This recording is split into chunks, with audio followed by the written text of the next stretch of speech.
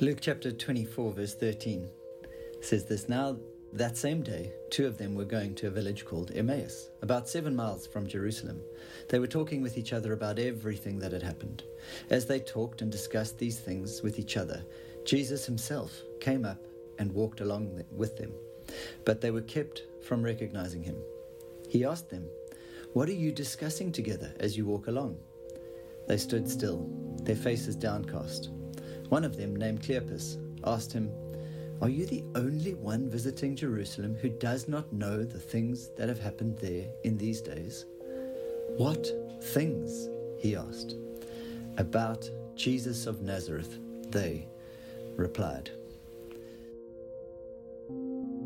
This is one of the most remarkable passages of Scripture to me, and as I read through it carefully and slowly, I began to become more and more amazed by these two friends who have still got the fresh images of Jesus, his open flesh, his heaving body slowly turning into a corpse as he goes from life to death on a cross. They are still probably able to hear the cries of Jesus' mother, the concern of close loved ones as they see him breathing his last, as they watch him moving towards death. Their hoped-for Messiah has become their dead leader. There is something massive going on inside of their hearts and their minds and their souls. There is grief, there's trauma, there's shock, there's pain, there's loss. And yet I begin to imagine, what would a conversation like that look like in our day?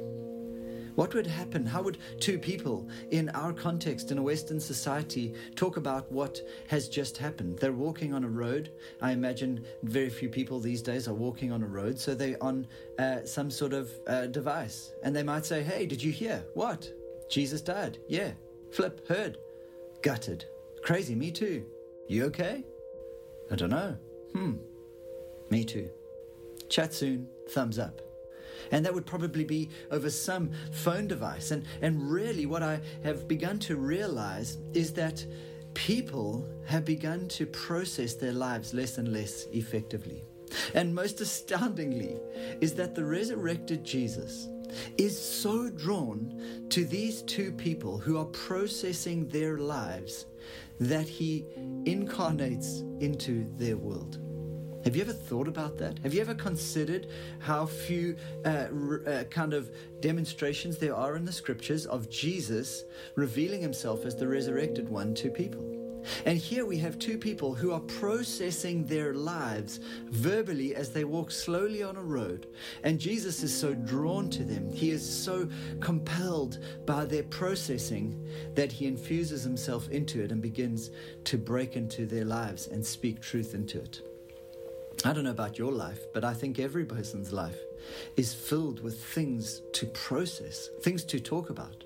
Huge turns in the economy, rumors of entrenchment, rumors of wars that are breaking out, concerns about politics, the economy, the future, awaiting results of certain medical things that have happened in our lives, loss of loved ones, graduation or job promotions, guilt about the kind of friends or parents or children that we are, fear of our inadequate income or future related to that. There is so much in our lives that require processing, and yet so few of us have the skills to process it. What I want to instill in you is that Jesus wants to move towards you as you begin to become a better processor of your life. I want to suggest that there is power in a well-processed life.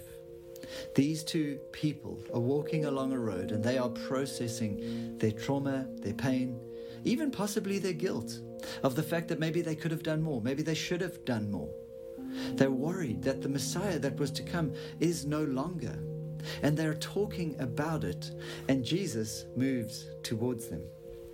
Now, think of our souls, and maybe you can consider your soul, all the processed and unprocessed things of your life. And probably the best way I can describe the soul is a bit like that drawer that lives in each of our homes. You know that drawer that everybody has in their house. It's the drawer where things go that you don't know where they should go. It's the birthday cards that you're not sure where to put them. You don't want to throw them away yet, but you're not sure they have a place. They're keys that you don't know where they should go because you're not sure if they're still useful. Old light bulbs, or are they new light bulbs? We're not sure. Cables for charging things that we're not sure we should throw away yet. There's a lighter because sometimes we need to light candles and nobody knows where to put that. There's a couple of curtain hooks because, you've hung up curtain hooks. There's shoelaces wrapped in a ball. There's batteries. You're not sure if they're good or not. There are a bunch of things, used, unused, good, and some things you're not sure if they're still good. Maybe it's a broken torch, a screwdriver that you got in the Christmas cracker. There is that drawer in every household with stuff we're not sure. Is it broken? Does it need to be fixed? Hey, for some of us, it's a whole cupboard or whole rooms in our house. It's a whole attic, a whole space where we've put things that we just don't know how to deal with. Our lives are a little like that. And if they are unprocessed, our souls become a little like that, filled with all kinds of things.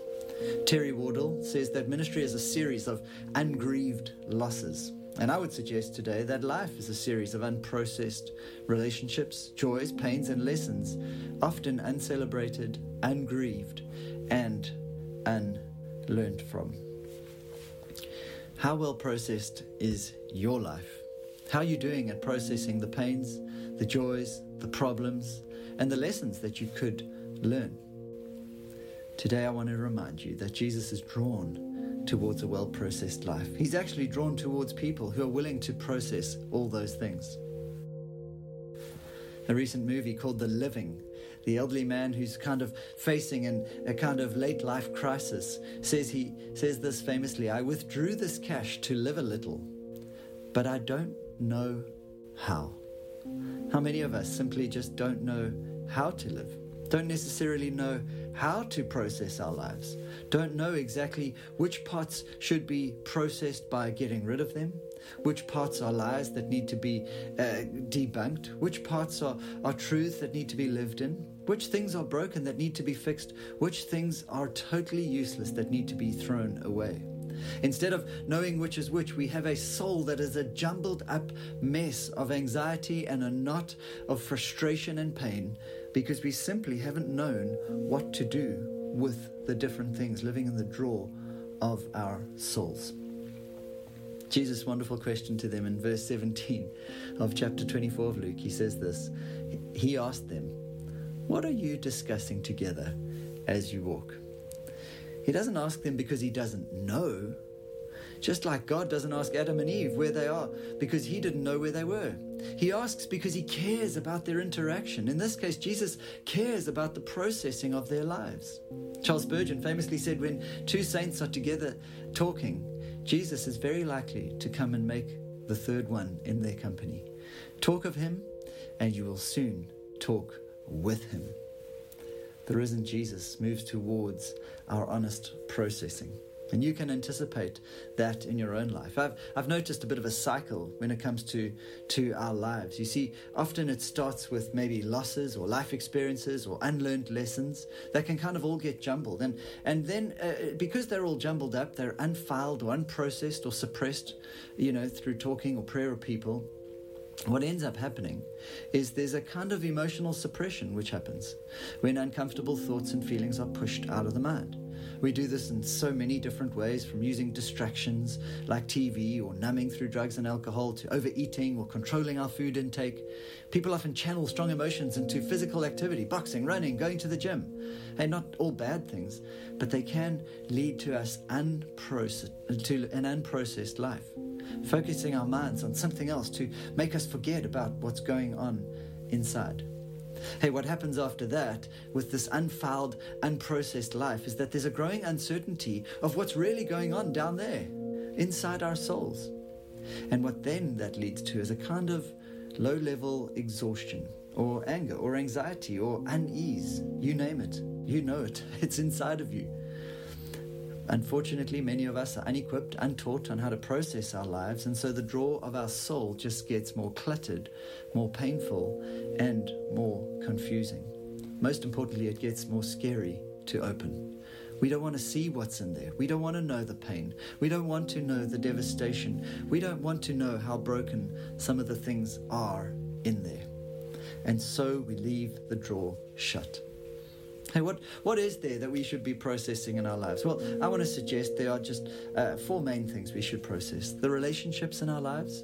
Notice how in verse 14 they were talking to each other about the loss of someone dear to them. Hey, so often our lives are lived with unprocessed relational challenges. Whether it's an unprocessed pain, a disappointment, an expectation we had of someone. Hey, sometimes it's a celebration that we want to celebrate of somebody's friendship. But instead we may be too busy, too distracted. Hey, we need to process relationships. We also need to process our losses, our griefs, both big and small. They answer Jesus. They say about Jesus of Nazareth, he was a prophet, powerful in word and deed. Chief priests and our rulers handed him over to be sentenced to death. They crucified him. Hey, so much of our lives is filled with experiences of great loss and great pain. And like a hiking pack, we put our pains into our packs. But we don't just put little light tents and things like that. We put big bricks. The bricks of loss, of grief, of trauma, and we never talk about it.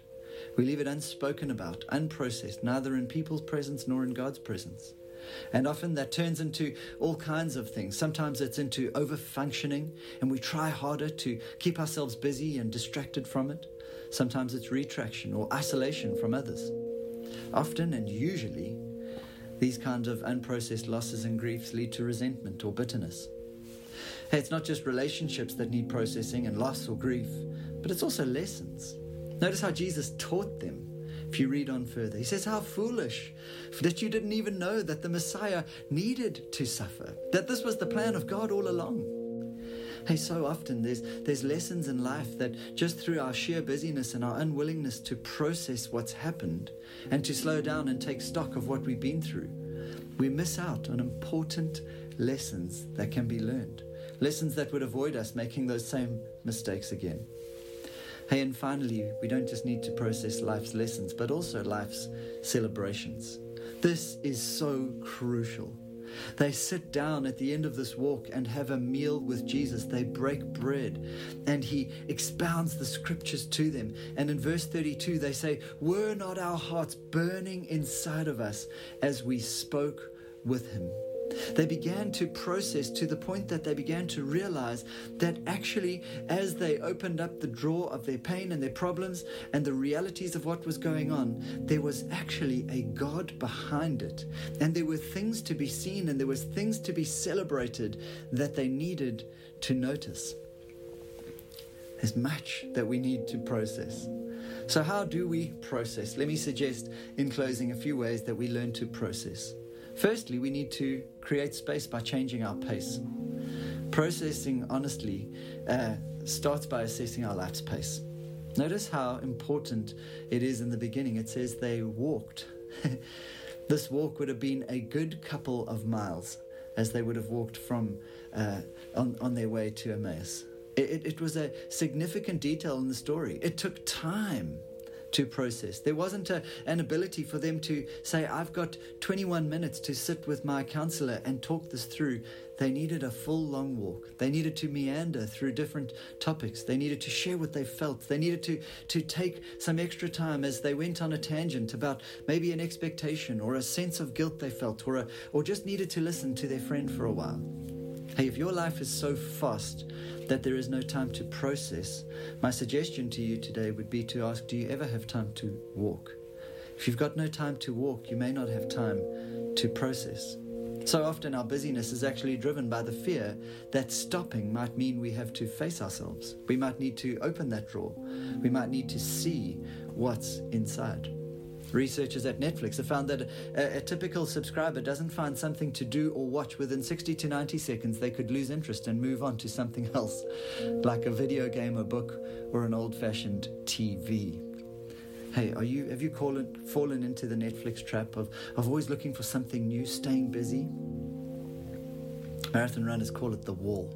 What you're doing in the gaps of your life are so important. What you're doing with your phone, your TV, when you get in your car, if you find yourself always filling every single gap of your life with something, a device, a communication tool, what you end up doing is you treat your life like a sprint. And if you sprint out in what's life is called a marathon, you will hit the wall, as marathon runners call it. You think you're going great, you think you're flying, but eventually you realize this is longer than you can run at this pace. You cannot keep going. You need to slow down and process. Life is not just about chronos time, about getting to the next thing and asking, what is the time? What is the time? No, the scriptures introduce us to something called kairos. Not asking what is the time, but asking what is the time for. Hey, you need to be able to ask that question in your life. Hey, secondly, process proactively. Intentional processing. This is about thinking through, what do you need to process? What are unprocessed realities in your life? Maybe as you start this year, what lessons did you learn last year? What things do you need to face this year? What lessons, pains, or problems, or actually celebrations do you need to process? Hey, don't just process proactively, but process through prayer. Notice how they talked with Jesus. This was a form of prayer. They were walking with their Messiah, albeit they didn't know it, but they were praying. They were working things out in a kind of wrestling and questioning of who God was and what he was like and what they could expect of the Messiah. You need to process through prayer. You need to take time on these walks whereby you can literally process. Maybe it's walking, maybe it's running, maybe it's slowly going through scripture in a prayerful way. Maybe it's journaling if that works for you. I find journaling to be a powerful way to process what's going on in my life. And then finally, process with the right people. Process with people. You can't just talk to God if you don't also learn to talk with others. There is a sense of team as they walk on this road to Emmaus. They're talking together. And as they talk together, their talking becomes a prayer. But notice how they're listening and they're engaging with one another. Have you got wise counsel? Have you got friends in your life that you can process things with? Hey, I hope that you do. And my prayer is that if you don't, you would begin to become the kind of friend who can listen and love and share well with. And you'll find you'll begin to attract and develop those kinds of friends. Let me land by suggesting that you and I become healthy processors. That you and I begin to learn that there is great power in a well-processed life. As they approached the village to which they were going, Jesus continued on as if he were going further. But they urged him strongly, "Stay with us, for it's nearly evening, and the day is almost over."